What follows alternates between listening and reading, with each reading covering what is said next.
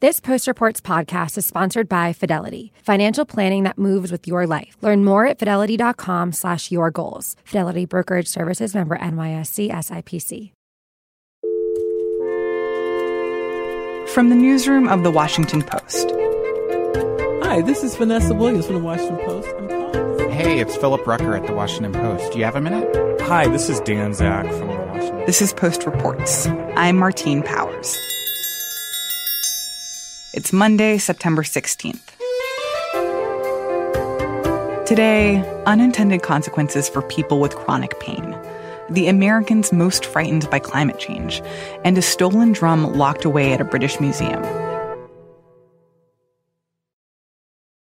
We have extensively described how the drug companies flooded the country with all these very powerful opioids and how the medical community embraced opioids as a way of treating chronic pain. But countless people have written to us here at the Washington Post and said, wait a second, I'm in pain. I need this medication. Joel Achenbach reports on health and science for the Post. For me, the opioid crisis was my medicine could possibly be taken away. It's going to be a fight to stay alive. It's a real conundrum, and what this shows is that once you go down a certain path, it's not like you can just stop and turn around.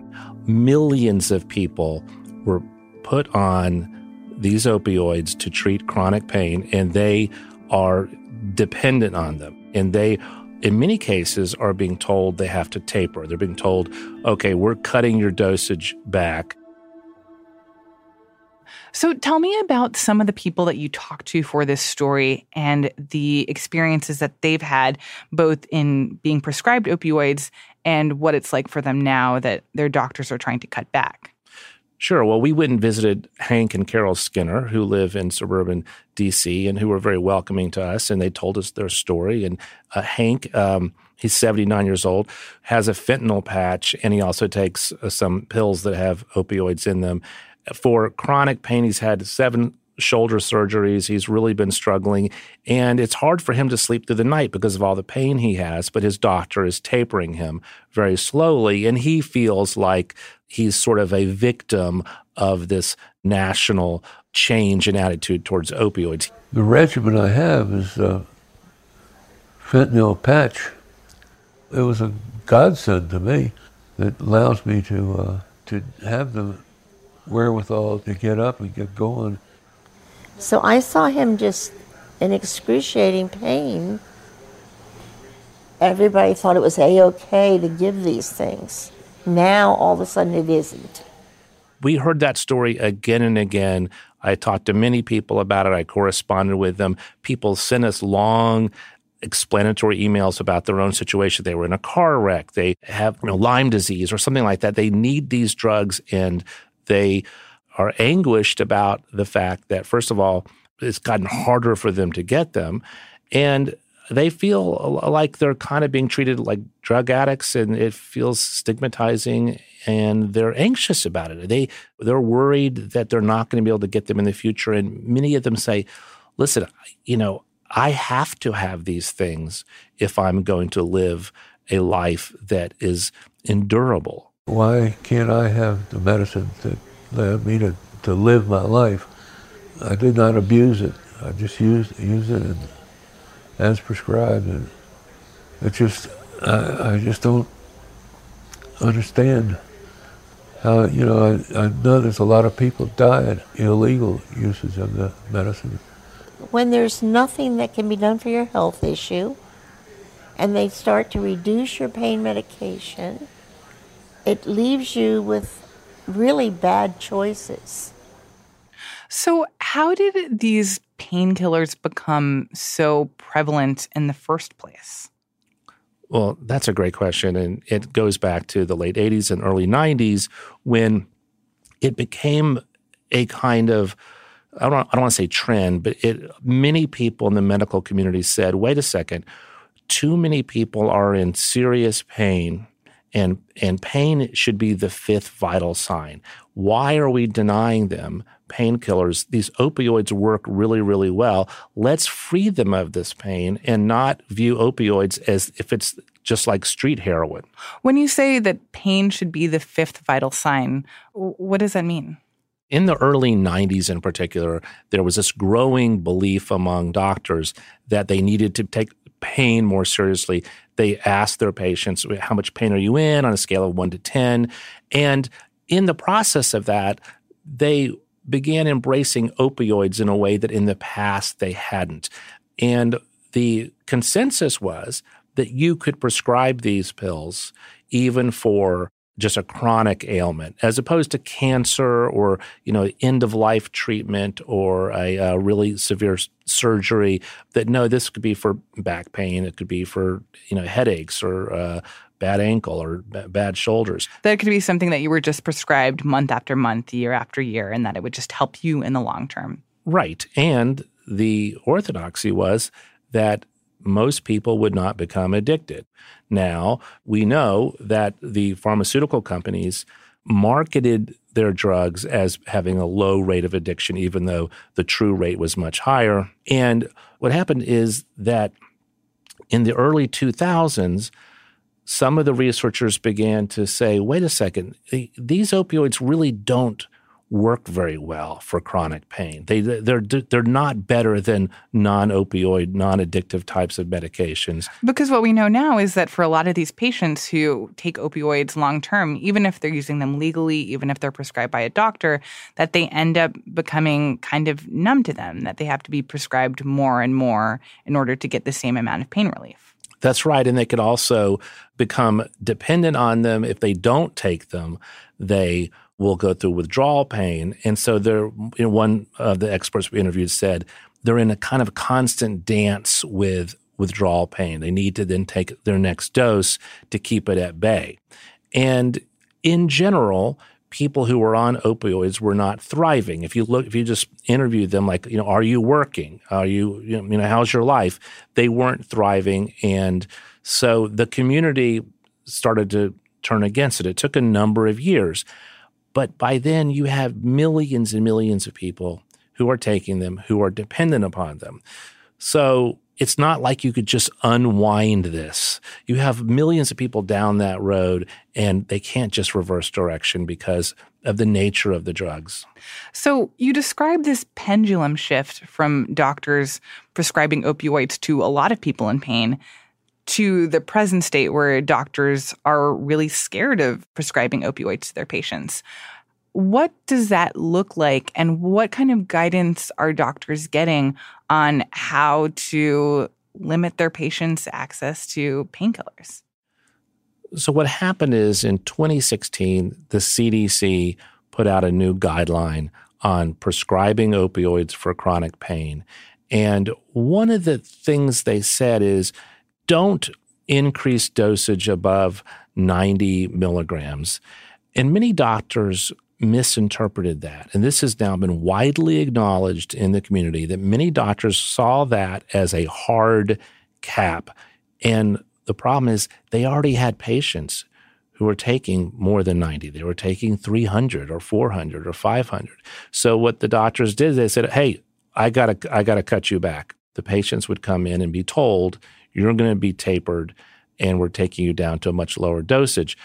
And the CDC this spring said, hold on, you've misunderstood what we're saying. We're saying don't increase people above 90. Every patient needs to be treated as an individual.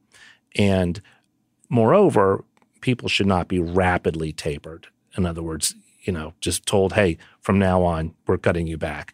It needs to be gradual. And in the case of the gentleman we interviewed in suburban DC, he is being gradually tapered.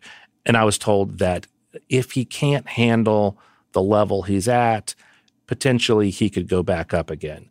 But so that's a case where the doctor is closely monitoring how he's tolerating this new level, this lower dosage of fentanyl that he's on.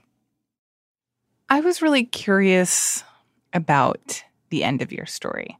So you spent a lot of time talking to the Skinners, and it turned out that while they're dealing with this issue of their access to pain medication, that they also had a nephew who overdosed from an opioid, from heroin.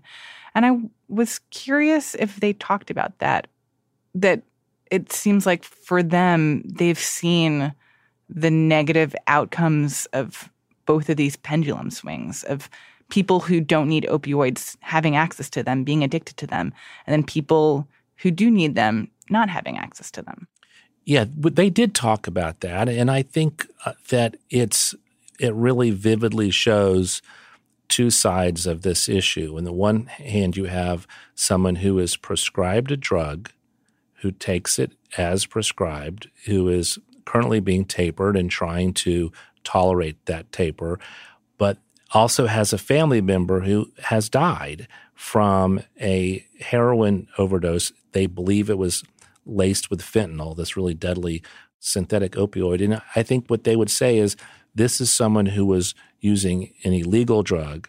It was not prescribed. This was not someone who was treating pain. This is someone who had become addicted, who had succumbed to this scourge of drug addiction, which is obviously a giant issue in this country right now, drug addiction. And he was 26 years old. It's just a really tragic story. So in their mind, that's a different category. It's understandable that they would see it that way. That's two sides or two elements of this national phenomenon that there's no question that there is a connection between the overprescribing of pills in the 90s and the decade after that and the rise of this broader drug epidemic that includes heroin and fentanyl. It's kind of an organic evolution of the crisis because so many of those pills wound up being diverted to the street and people were just, buying them and selling them as street drugs. Here we are with a country where close to 70,000 people a year are dying of drug overdoses, and most of those are from opioids of some kind.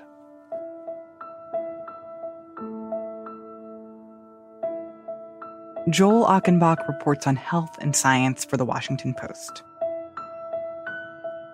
On Sunday, the drug company Purdue Pharma filed for bankruptcy. They're the drug manufacturer that introduced and heavily promoted OxyContin back in the 90s.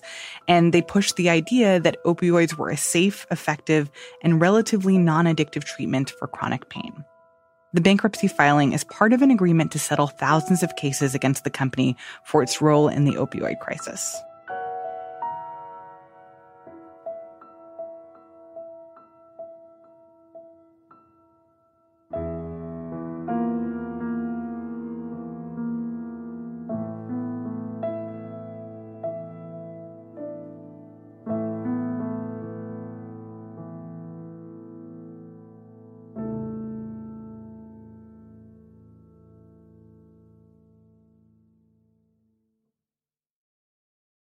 The Post and the Kaiser Family Foundation just polled more than 600 American teenagers about their views on climate change.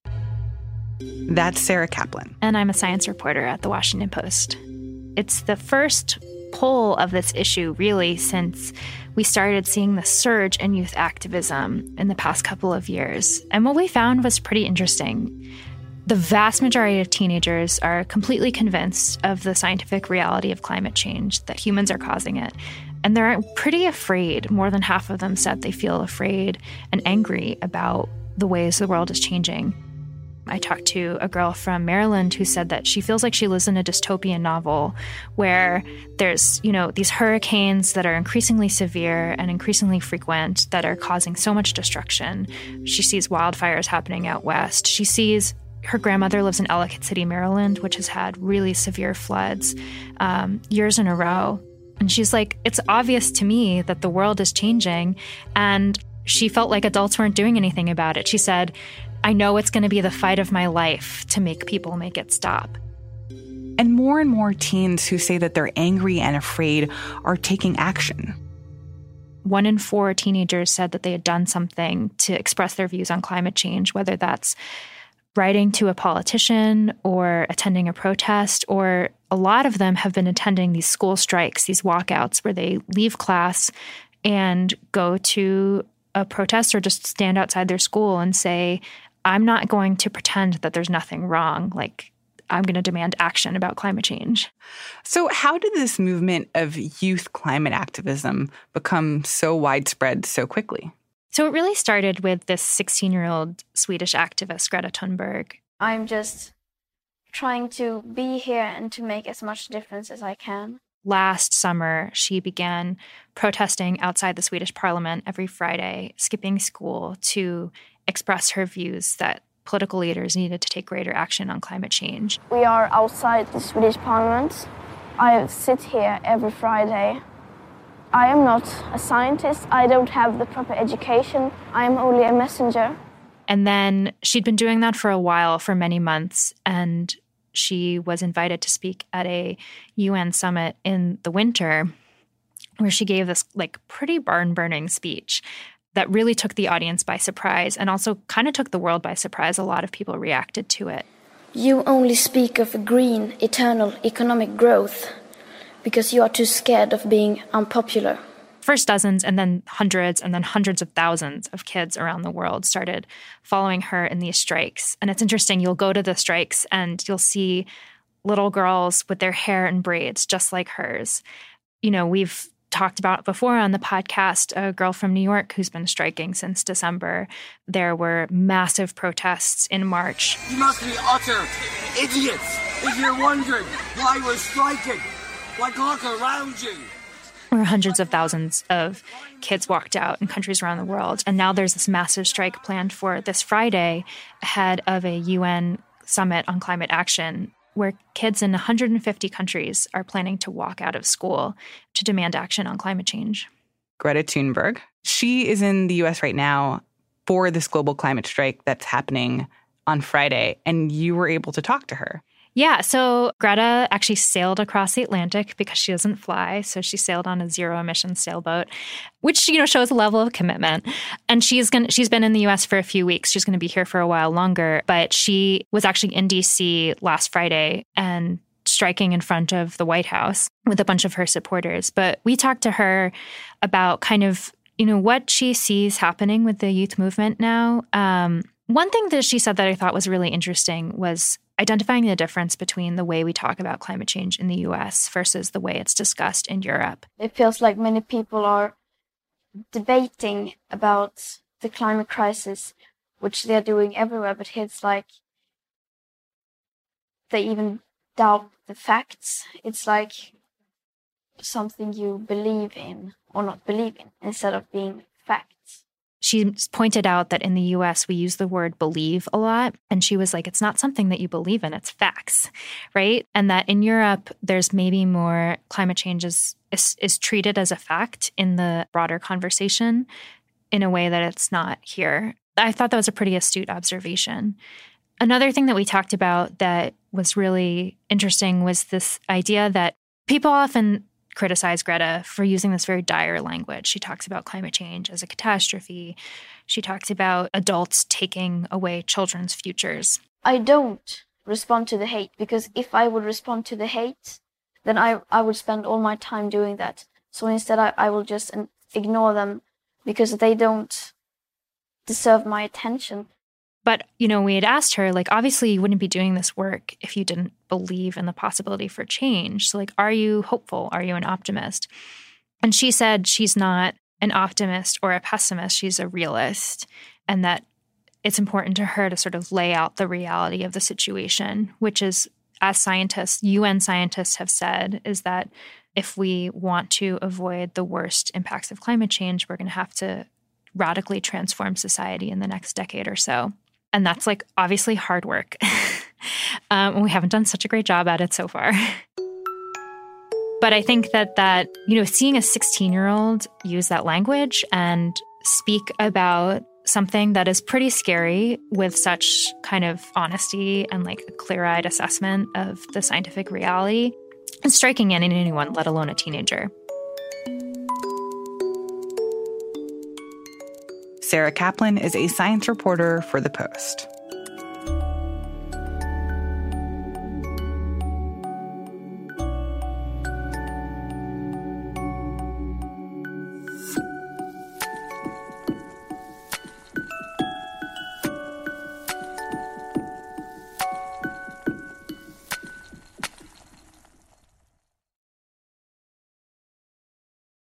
What's on your list of financial goals?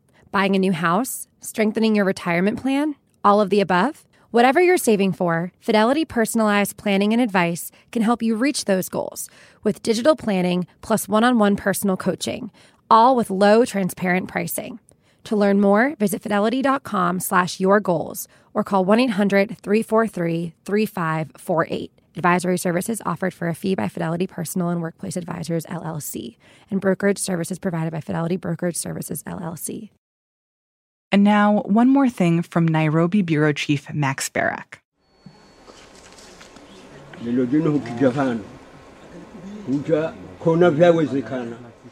We went to the Tana River Valley in southeastern Kenya to meet with the elders of a particular tribe called the Pokomo. And we went there at their request because they are on a mission to retrieve or get repatriated their most sacred object.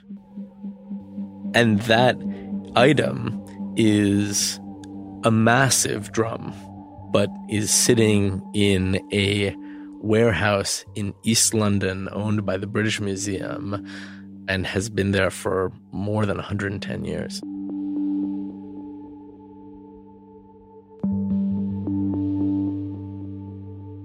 The item is called dingaji by the Pokomo.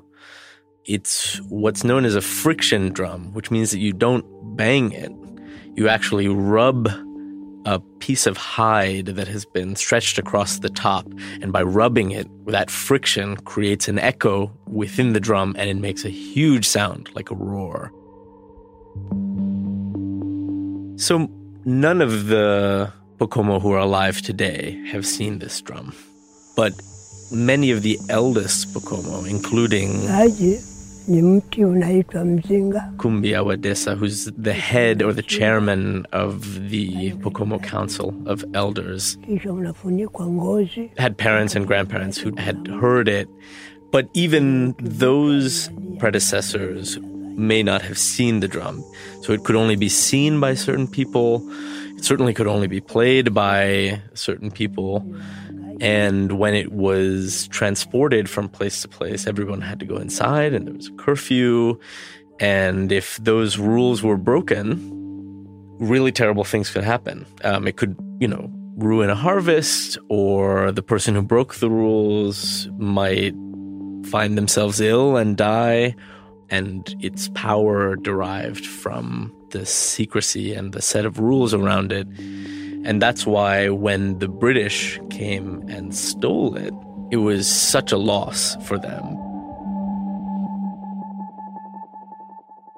They told us that they own these items and that they are more than happy to loan them, but that there is no scope for the repatriation of any of their objects.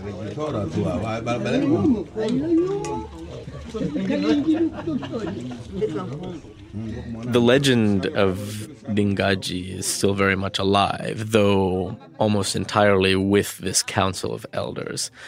Young people don't know much about it. And one of the most impressive aspects of the story is that everybody talks about the sound. That vibration, holy vibration, was so awe-inspiring that it was like being in the presence of a god. And so many of the elders believed that they would know that sound when they heard it. And Kumbia wa Desa, the chairman, said that even though he's blind, that if Dingaji was brought back from Britain to the Tana River, that he would know it for sure just by its sound.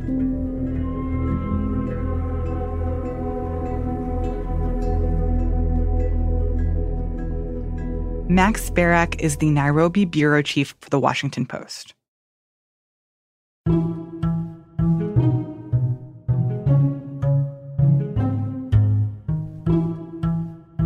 That's it for today's show.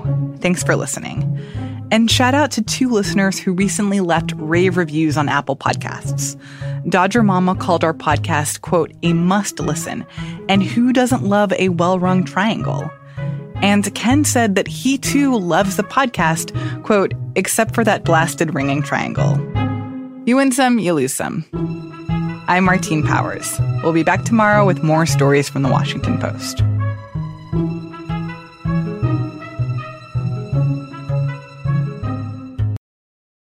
What's on your list of financial goals?